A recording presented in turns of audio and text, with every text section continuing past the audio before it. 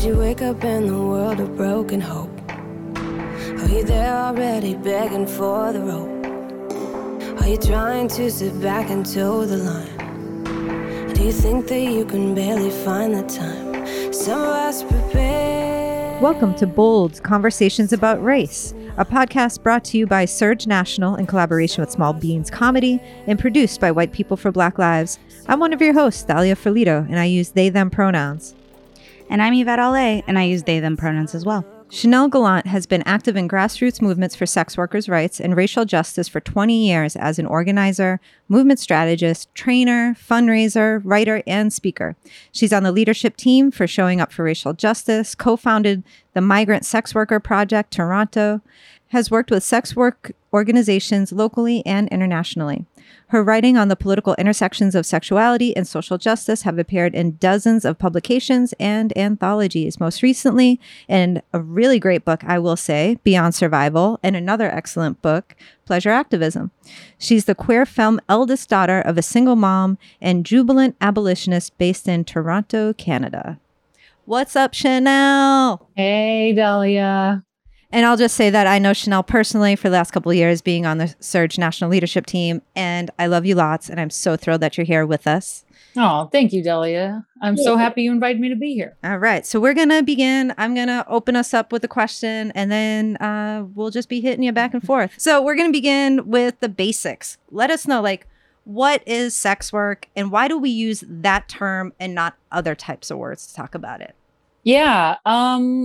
Language is really political, right? And any marginalized community generally wants to be able to control the language that's used to describe them. Because often the terms for marginalized communities are created by their oppressors and they're degrading.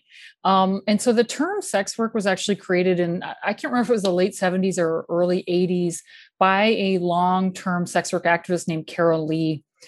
In the Bay Area of California. And she created this term because she wanted to highlight sex work as a form of labor, not a criminal activity.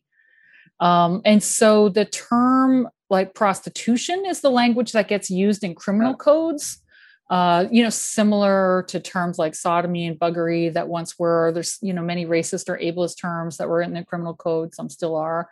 But the idea of the phrase sex work was to create a term that took the language of sex work outside of the criminal code. And it's broad. It's actually an umbrella term. It doesn't just refer to prostitution. It refers to any exchange of sex or sexual entertainment for some form of compensation. So many people use other terms, like they might use adult industry worker. Some people would use terms that are more specific to their part of the industry, like they might say stripper or professional dominatrix or cam girl. But the idea of sex work is that it signals respect for people in the sex industry. Great. Thank you so much for laying that important foundation to this conversation, because I think a lot of people will often conflate different terms or will use terms that are dehumanizing and maybe unintentionally, right? Because that's what they might see, lifted up in some of these procedural crime drama kind of shows and things like that, and not really know that that's actually not the way we want to talk about other human beings who are engaging in this type of work. So thank you for laying that out. Yeah. Yeah. And humanizing sex work is really important. And so I'd love to hear from you who sex workers are, who sell sex, and why do some people sell sex? Yeah, great question. Basically, to state it really broadly, everyone who's marginalized sells sex because it's a way that people can make money with their own emotions and bodies. So sex workers are overwhelmingly cisgender and transgender women and LGBTQ people who are poor or working class, racialized, migrant, disabled, trans. It's basically sex work is the economic safety net for people who are marginalized under capitalism. And so they sell sex because it's a thing you can sell, that you own, right? And so if the only other work available to you is really bad work or no work at all, you've got your body and you've got your emotions. And I mention emotion specifically because people really, I think it really degrades sex work to think that it's just using the body, when in fact, what sex workers are selling is pretty sophisticated emotional labor of making people feel good and happy. And that is not easy to do. That's skilled work. So it's work, people sell sex because it is the best or only work available to them. So I'll give you an example. A really high percentage of sex workers are disabled. And they sell sex because they can control when they work. They can take days off or go home early without getting fired by their boss. Or they're single parents, and sex work allows them the flexibility to be with their kids. And what you're saying, Yvette, about humanizing, I think is really important, because sex workers are hypersexualized. But to be honest, sex work is not very sexy to sex workers. Like, it's a job. It's an economic safety net. It's how people make a living in a really bullshit economic system.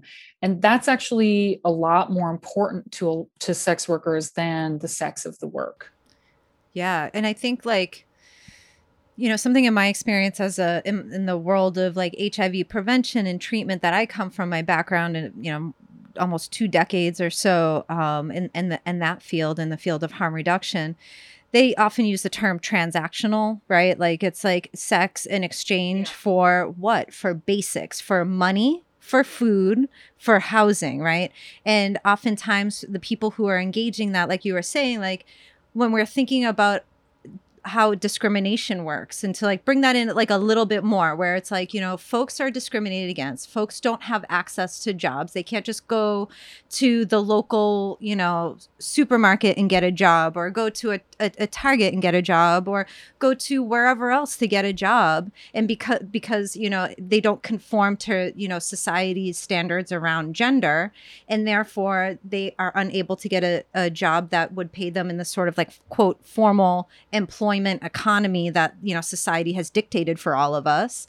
And so, but people still have to eat, people still have to live, people still need a roof over their head. And oftentimes that, as you were talking about, is the only way that they can make an economic living, to be able to make money, to be able to survive, right? And then we also know that there are degrees around the reasons why people engage in that, and so forth. But yeah, and I think the focus on sex work really deflects the attention off the problems in our economy. Like, people are all so upset about sex work because it's deviant sex.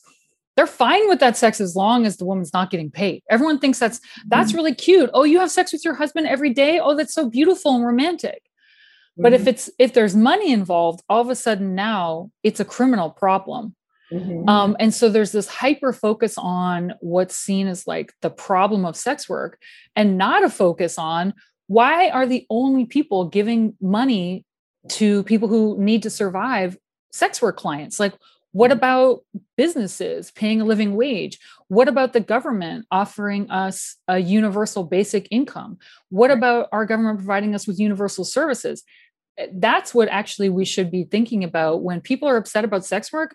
Personally, I think they should shut the fuck up and be concerned about the economic survival of people selling sex and their right to survive a really bad economy, which is racist and sexist and ableist. And I'm like, go get your money. Right. I am very happy for people who make sure that they protect themselves against poverty through sex work, and they deserve respect and dignity and human rights. Right. And well, let's get into that a little bit. Like, what is the situation like for sex workers right now? What's happening? Yeah, I mean, I feel like I can't really speak to the range of that, like, for a few reasons. One, sex work is super diverse. Two, I'm based in a different country. But here's what I can say about that. People often assume that sex work is the cause of harm and tragedy in a person's life. Again, in a way that they never would have when that sex is free. But the real problems that sex workers face are because of who they are. And sex work is criminalized because it's done by poor and working class, mostly women and queer people of color. So how are things for them right now? Well, not good. They've never been good. things are not good for marginalized people living in climate crisis, a hyper exploitative economy, the tail end of a pandemic. Like, some people are thriving, and that's great, and they always will, but it really depends on the sector, because some sex workers have been very negatively affected by criminalization and the pandemic. And for some, it's the pandemic has made things a lot worse and a lot harder. And criminalization against sex workers just keeps intensifying. Mm-hmm, mm-hmm. Speaking of criminalization, can you talk a little bit about what the different legal regulatory systems are? Criminalization, decriminalization, legalization. What's the difference? Because we hear folks, say we need to decriminalize sex work, or no, we need to legalize sex work. So can you talk a little bit about the differences? Yeah, totally. Something that's really important to understand is that often when people want to support sex workers, they'll be like, we should just legalize it. We should just legalize it, just make it safe for everyone, make sure there's a way that people can get tested. And that sounds supportive, but you'll actually already have that in the US and Nevada, where you have legal sex work. And it's actually pretty shitty for the workers, because it involves an extremely high level of government and boss control over sex workers' lives, including where they can live, what services they can offer and not offer, and especially who's allowed to work and who's not allowed to work. Because the deal is, with legalization, it sounds cool, but what it does is it creates a whole category of illegal workers. Mm-hmm. So when you have legal workers, that means the government gets to decide who's a legal worker and who's not. And then the businesses that are given the licenses, they get to decide who they're going to allow to work or not. And guess what happens, right? Then you have it creates this whole class of an underground workers who are not allowed to get licenses or permits, or who are discriminated against in the businesses. So if you've got like migrant workers, well, the government wouldn't just would not allow them to have a license. Or you've got like trans people with prior convictions, the government might not allow them to get a license.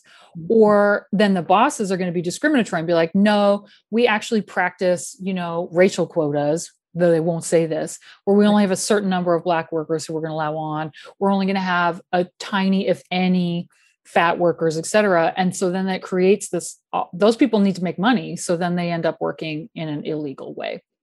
Or really criminalized, because it's not naturally illegal. They're made illegal through those rules. So legalization sounds cool, but the reason you'll always hear sex work activists use the language of decriminalization is because there's an important difference between the two.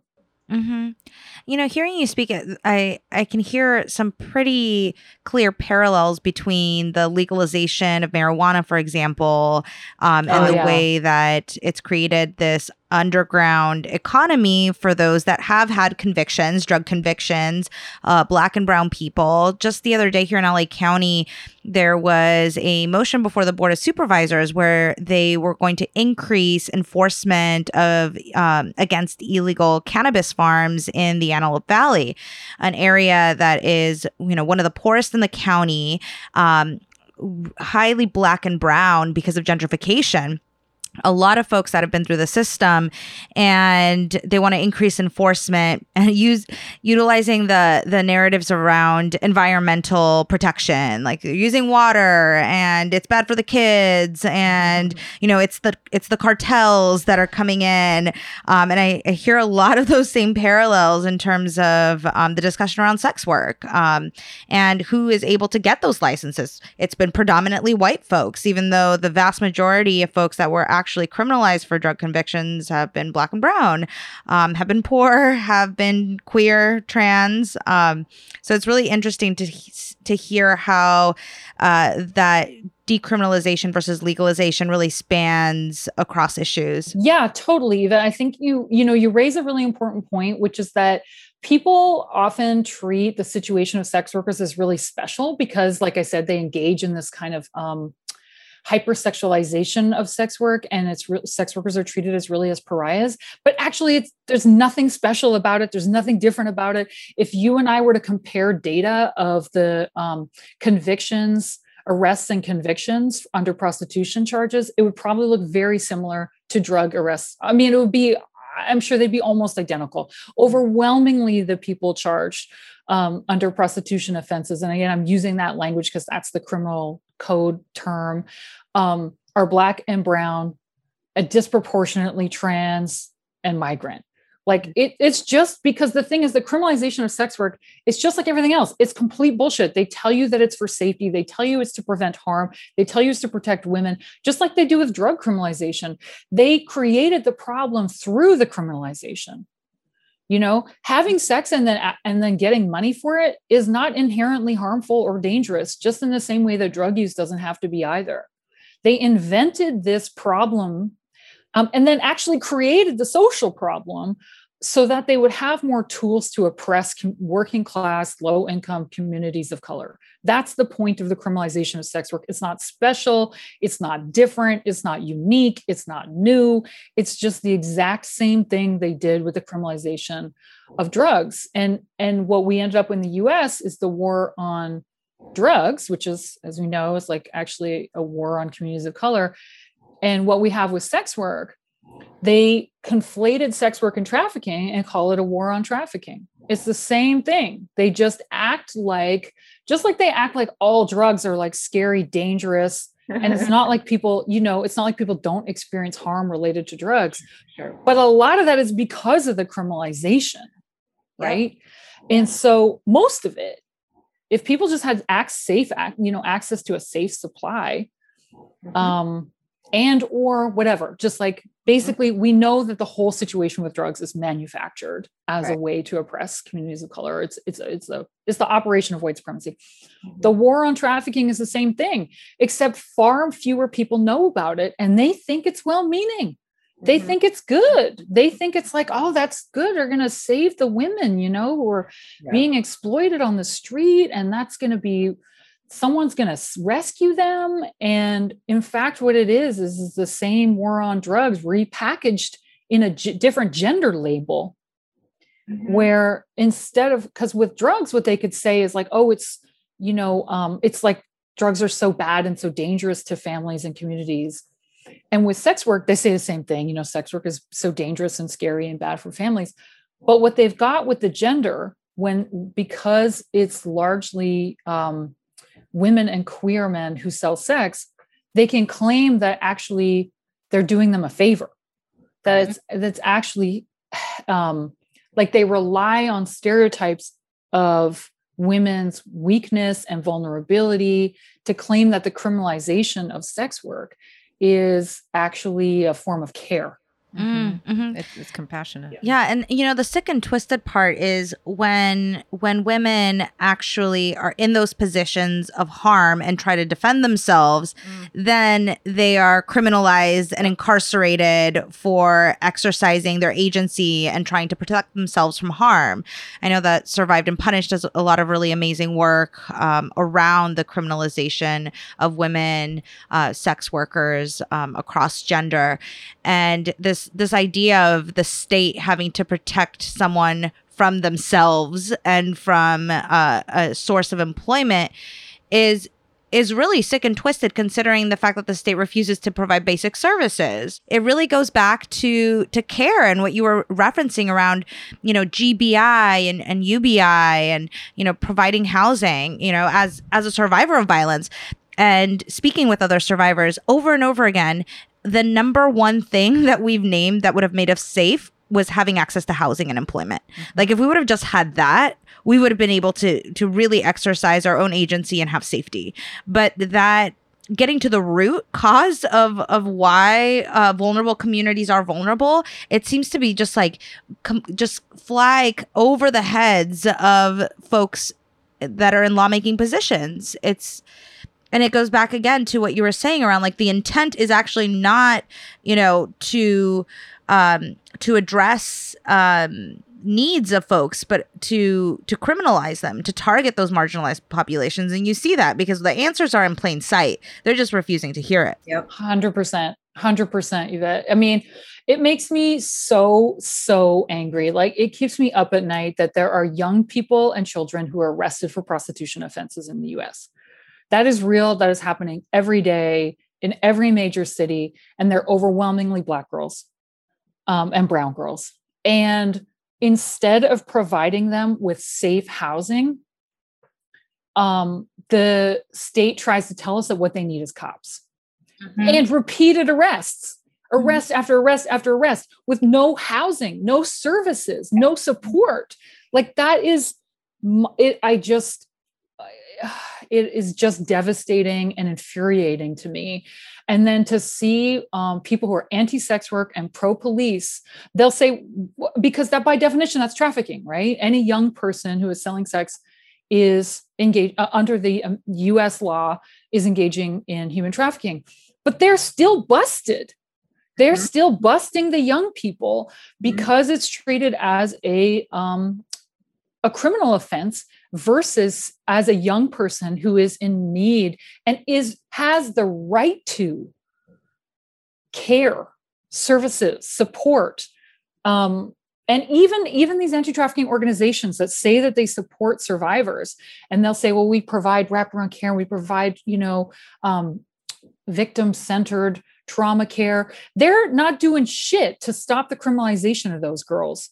They're not doing shit to make sure that those girls have housing under their own control that's like not Christian, that doesn't force them to stop selling sex if that's what they need in order to be able to eat. It's all dependent on them submitting to a certain level of control to and being willing to being like those organizations that say that they're supporting young victims of trafficking don't actually do anything to support the material needs of those trafficking survivors. They exist so that those organizations can make money. Like that's why they're there. They're part of the, they're part of the surveillance apparatus of policing. They report to police. They report to ICE.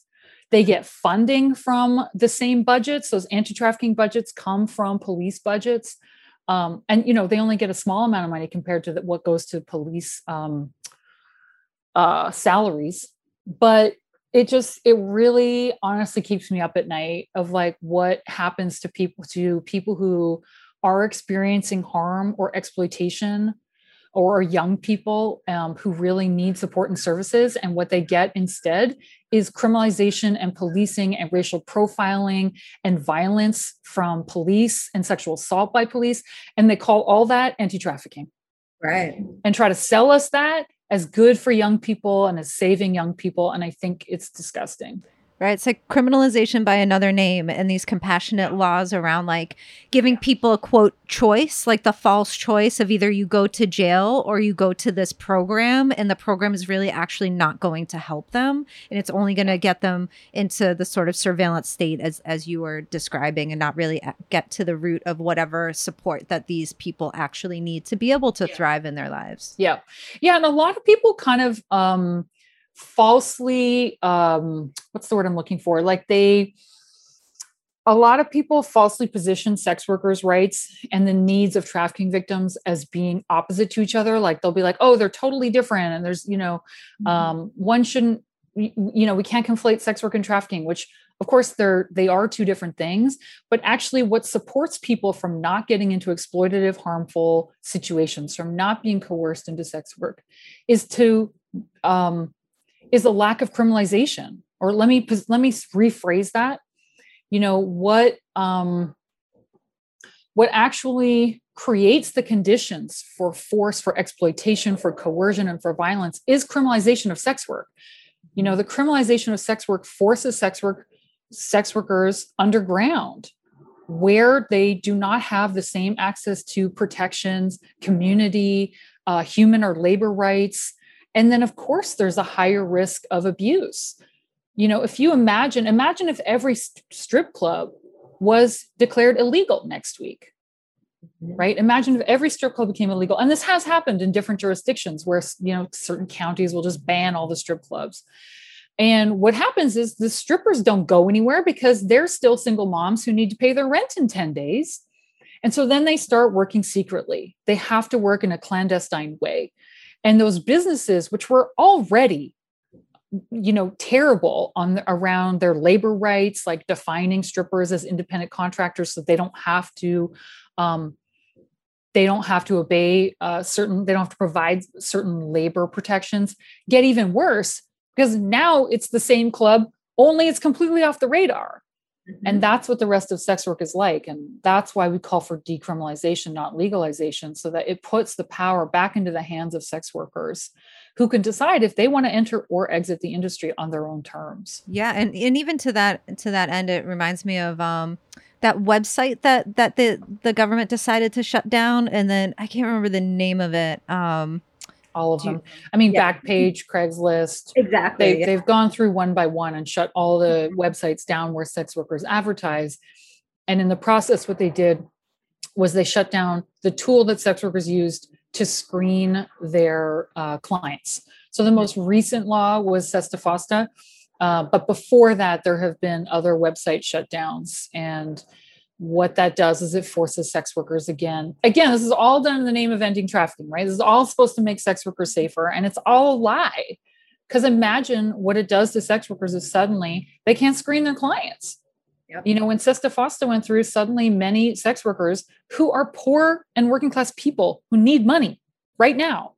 And then many of them were forced to go into unsafe situations like trying to work on the street, either for the first time or returning to it, or having to go back to an abusive relationship with an ex in order to be able to have a place to live. Or they had to call, other people they had worked with who had been abusive in order to be able to make a living. So it caused a lot of harm. And there was widespread support for it, though. I mean, like Bernie Sanders voted in favor of it. People loved it. People love the criminalization of trafficking. They think it's great. They think it's so helpful and it's so feminist and it's so egalitarian. And they are wrong, because there is no way to criminalize sex work without very seriously harming people in the sex trade. And that is overwhelmingly going to hit poor and working class women of color the most.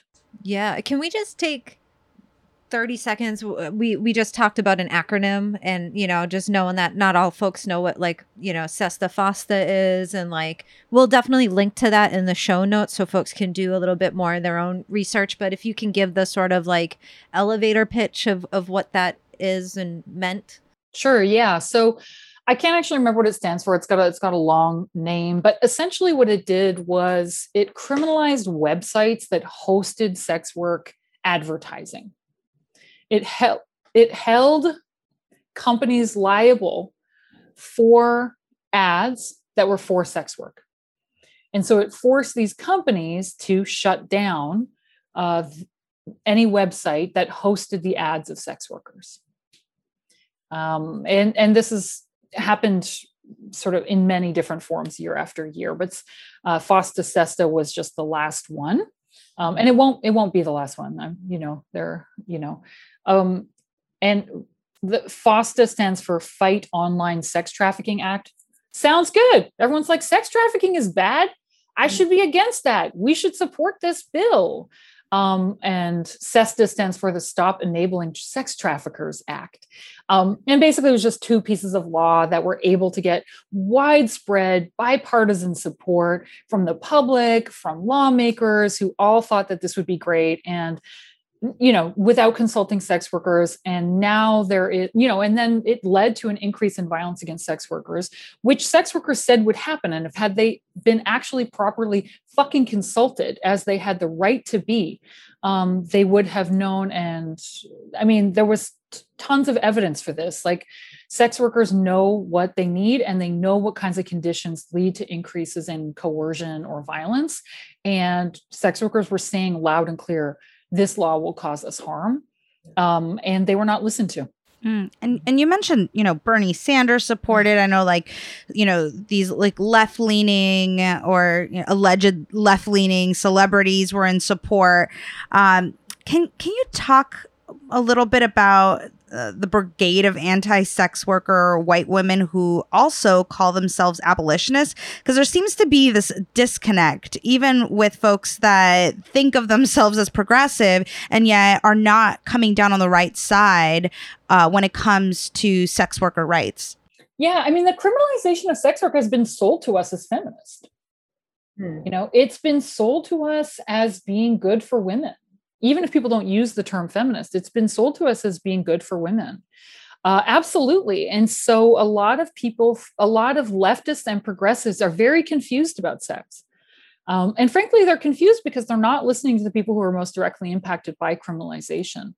And so what's happened is that we've been told that criminalizing sex work in the name of fighting trafficking is great for women and helps them to escape violence. When in fact, it does the opposite. It creates conditions for violence. And so we've got input. Then what emerged was this group, this sector that saw themselves as freeing sex workers from the slavery of prostitution, is how they imagined it. So they imagine, yeah, I know it's really special. So they imagine that prostitution is a form of slavery.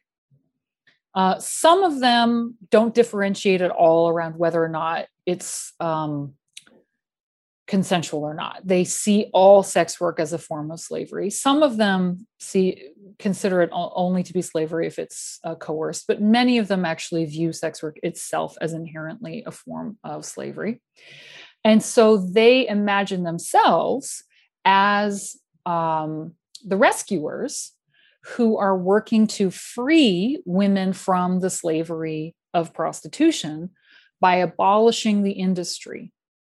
And so they call themselves abolitionists and see themselves as sort of the modern day version of the anti-slavery movement of the 19th century. They are overwhelmingly white women, and their work advances the criminalization overwhelmingly of women of color. So it's extremely perverse in the bad way to call themselves abolitionists. They're white women who are promoting policies that lead to violence and criminalization, mostly of women of color, and call themselves abolitionists. It's really something. Wow. And yeah, I know. It's quite the appropriation of a term. It's a very, very serious form of appropriation. And if people want to know more about this, I highly recommend they check out the work of Robin Maynard, who's written really great work on the whole history of this and how this works in the nonprofit world. Robin Maynard's book, she covers it in some online pieces, but she's also got a book called Policing Black Lives that has a chapter on this that I really recommend. And so yeah, they've bamboozled many other progressives who think that eliminating the sex industry is good for women and will free them. You know, listening to you, it reminds me of anti-carceral feminism that argues that, you know, prisons just need to be more gender responsive, and we need to suddenly have like pink walls in a prison and have certain types of programming that's feminized and create a more safe, healing environment inside of a prison. And a lot of the work that we're doing here in Los Angeles is trying to disavow and really stop using that language and that framework, because prisons will never be gender responsive, and incarceration can never meet the needs of women and folks that are gender nonconforming and trans. But I definitely see those parallels in terms of the framework and how folks talk about it. Yeah, it's very similar. It's basically just the shady way that people are trying to repackage a pro-prison, pro-police agenda. And with prisons, what they'll say is, well, let's create a mental health prison. Let's create a more gender responsive prison. And, you know, the best thing for people who need mental health services and the best thing for women is no prison, right? Right. And then with sex work, what they'll say is, well, okay, you know, maybe let's not criminalize sex work, but let's just criminalize the trafficking, right? We're going to criminalize the trafficking. And then in the fine print, you find out that how they define trafficking is always sex work. Like the way they define trafficking is always already to conflate it with sex work. And the thing is, they're just like, prison can't be feminist. criminalizing any part of the sex industry can't be feminist. It can't be. It will always be harmful. First of all, it's just by design in its DNA. There is no form of criminalization that is not racist. There isn't the non-racist version of policing. It can't exist, right? And so when some people are like, well, I'm fine with sex work, but we really need to criminalize the sex buyers and right. Yeah, that was coming to me like the Nordic model, right? The sort of like lifted up as like the best practice of criminalization. Well, they call it the Nordic model for a reason. It's the white lady model. You could just call it that. Why don't you just call it that and be honest about it? You could say Nordic, or you could just say white lady. It's the white lady model. So why don't we just call it that? Okay. So in the white lady model, the idea is that the women, they won't call them workers, and the women get to be, decriminalized. They'll call this partial decriminalization. And they'll say, we're not going to bust the women. We're just going to arrest the bad men and the bosses, right? Or they'll use the language of pimp, which is a highly racialized term. Which is meant to scare people. It's meant to scare people when they talk about the sex buyers and the pimps. And in the white lady model, you're supposed to be asymmetrical criminalization. They're only going to criminalize one side of the industry, the male side, and then the women are going to be free. It doesn't work that way at all, and they know it. It never has, and it never will. Criminalization is white supremacy. Full fucking stop. You can't criminalize any part of the industry without white supremacy. So where we have the Nordic model, it's led to an enormous increase on the criminalization of migrant workers, some of the most visible workers, because sex workers have to go underground then. The women can, the workers have to still work. Because they need to make a living or because they want to sell sex. And so they have to hide well enough that the clients will still come to them. And so criminalization means that you anywhere they have applied this model, what do you think happens when you apply a model, a white lady model, is that you still end up with police trolling working class communities of color, doing busts on street workers, trolling immigrant neighborhoods, looking to do arrests. Criminalization is never going to mean that the cops show up in the rich white neighborhood ever, right? Because that's not the point of the law. I mean, that's not the point of any law, right? And so it's just a fake repackaging of pro-police, pro-prison, white supremacy, and they call it feminist. And so that's the Nordic model, and that's the equality model. So-called equality model. So then I guess it leads to it begs the natural question of like, what is needed and what does decriminalization, what does decriminalization mean? What does it look like? What would effective policies look like? Well, first I want to take us back to the beginning, which is that we have to think about the fact that, again, to not over-sexualize this issue, the issues that sex workers face are because of who they are. They are poor and working class, racialized women, cisgender and trans and migrant. Okay. So what do those people need? A fucking revolution. Like, the end of racial capitalism. Like, that's what sex workers need. We can get into the fine point of decriminalization, but what decriminalization does is it reduces one tool that the state has to oppress certain communities. And that's good. We want that. Just like we want the decriminalization of drugs. But if we decriminalize all drugs, is that going to end white supremacy? No, we need to end white supremacy to end white supremacy, right? They'll just find something else. They'll criminalize like God knows what, gardening. They'll make something up that they can use to attack communities of color until we deal with the root problem, which is the massive power imbalance between people of color and white people, until we deal with the ruling class having a chokehold over our survival in our lives. That's the root problem. So no, we don't want rules that criminalize sex work. And I can explain in a second more what that looks like. But actually, the root of the problem is that massive inequity and the power imbalance, and the communities, working class communities and communities of color that need more power. That's what sex workers actually need. Because what decriminalization does is it plucks one weapon out of the arsenal of the state.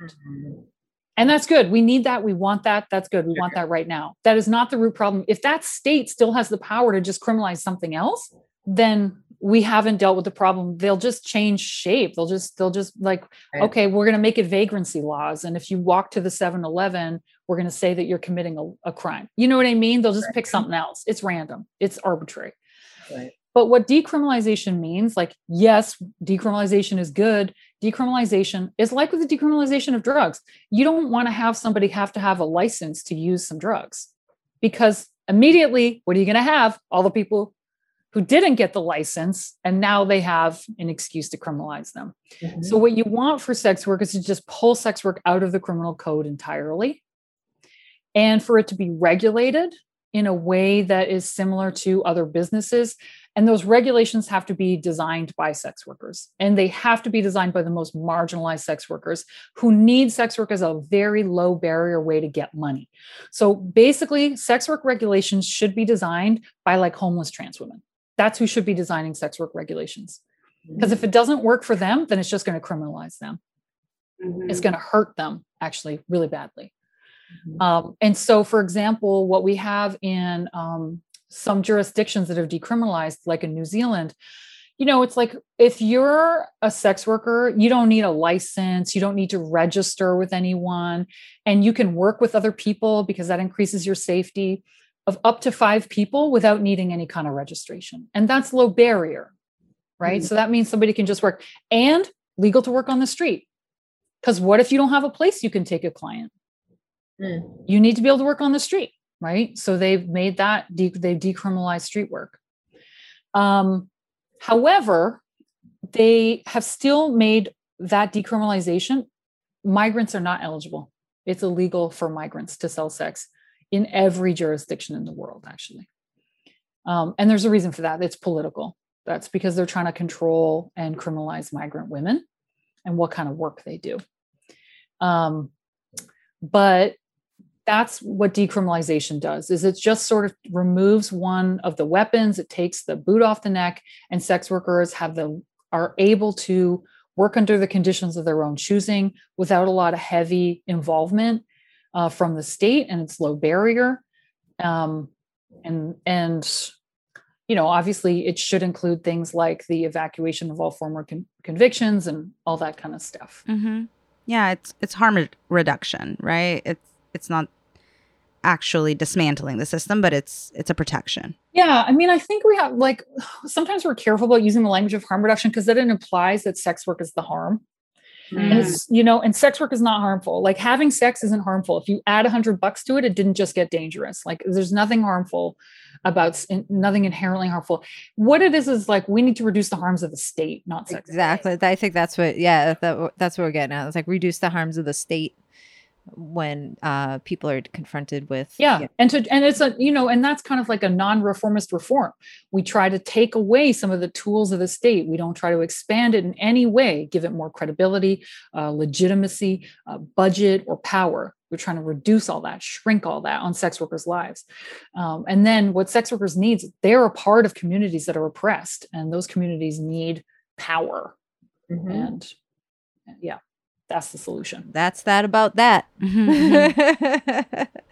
So, we've come to the end of our conversation, Chanel, and just want to, thank you so much for joining us on this journey to talk about sex work and sex worker advocacy and all that goes into this, and really getting clear on some definitions and getting our audience to just understand a little bit better this issue. And with that, if folks do want to dig in a little bit deeper on this, we're definitely going to link to what has already emerged, things that you have talked about already through the course of our conversation. But if there's anything else that's coming to your mind right now that you want to throw out there that we can link to in the show notes, feel free to shout it out. I mean, I really recommend that people check out some of the left activist sex work organizations that are really active right now, that are doing really amazing and important and powerful work.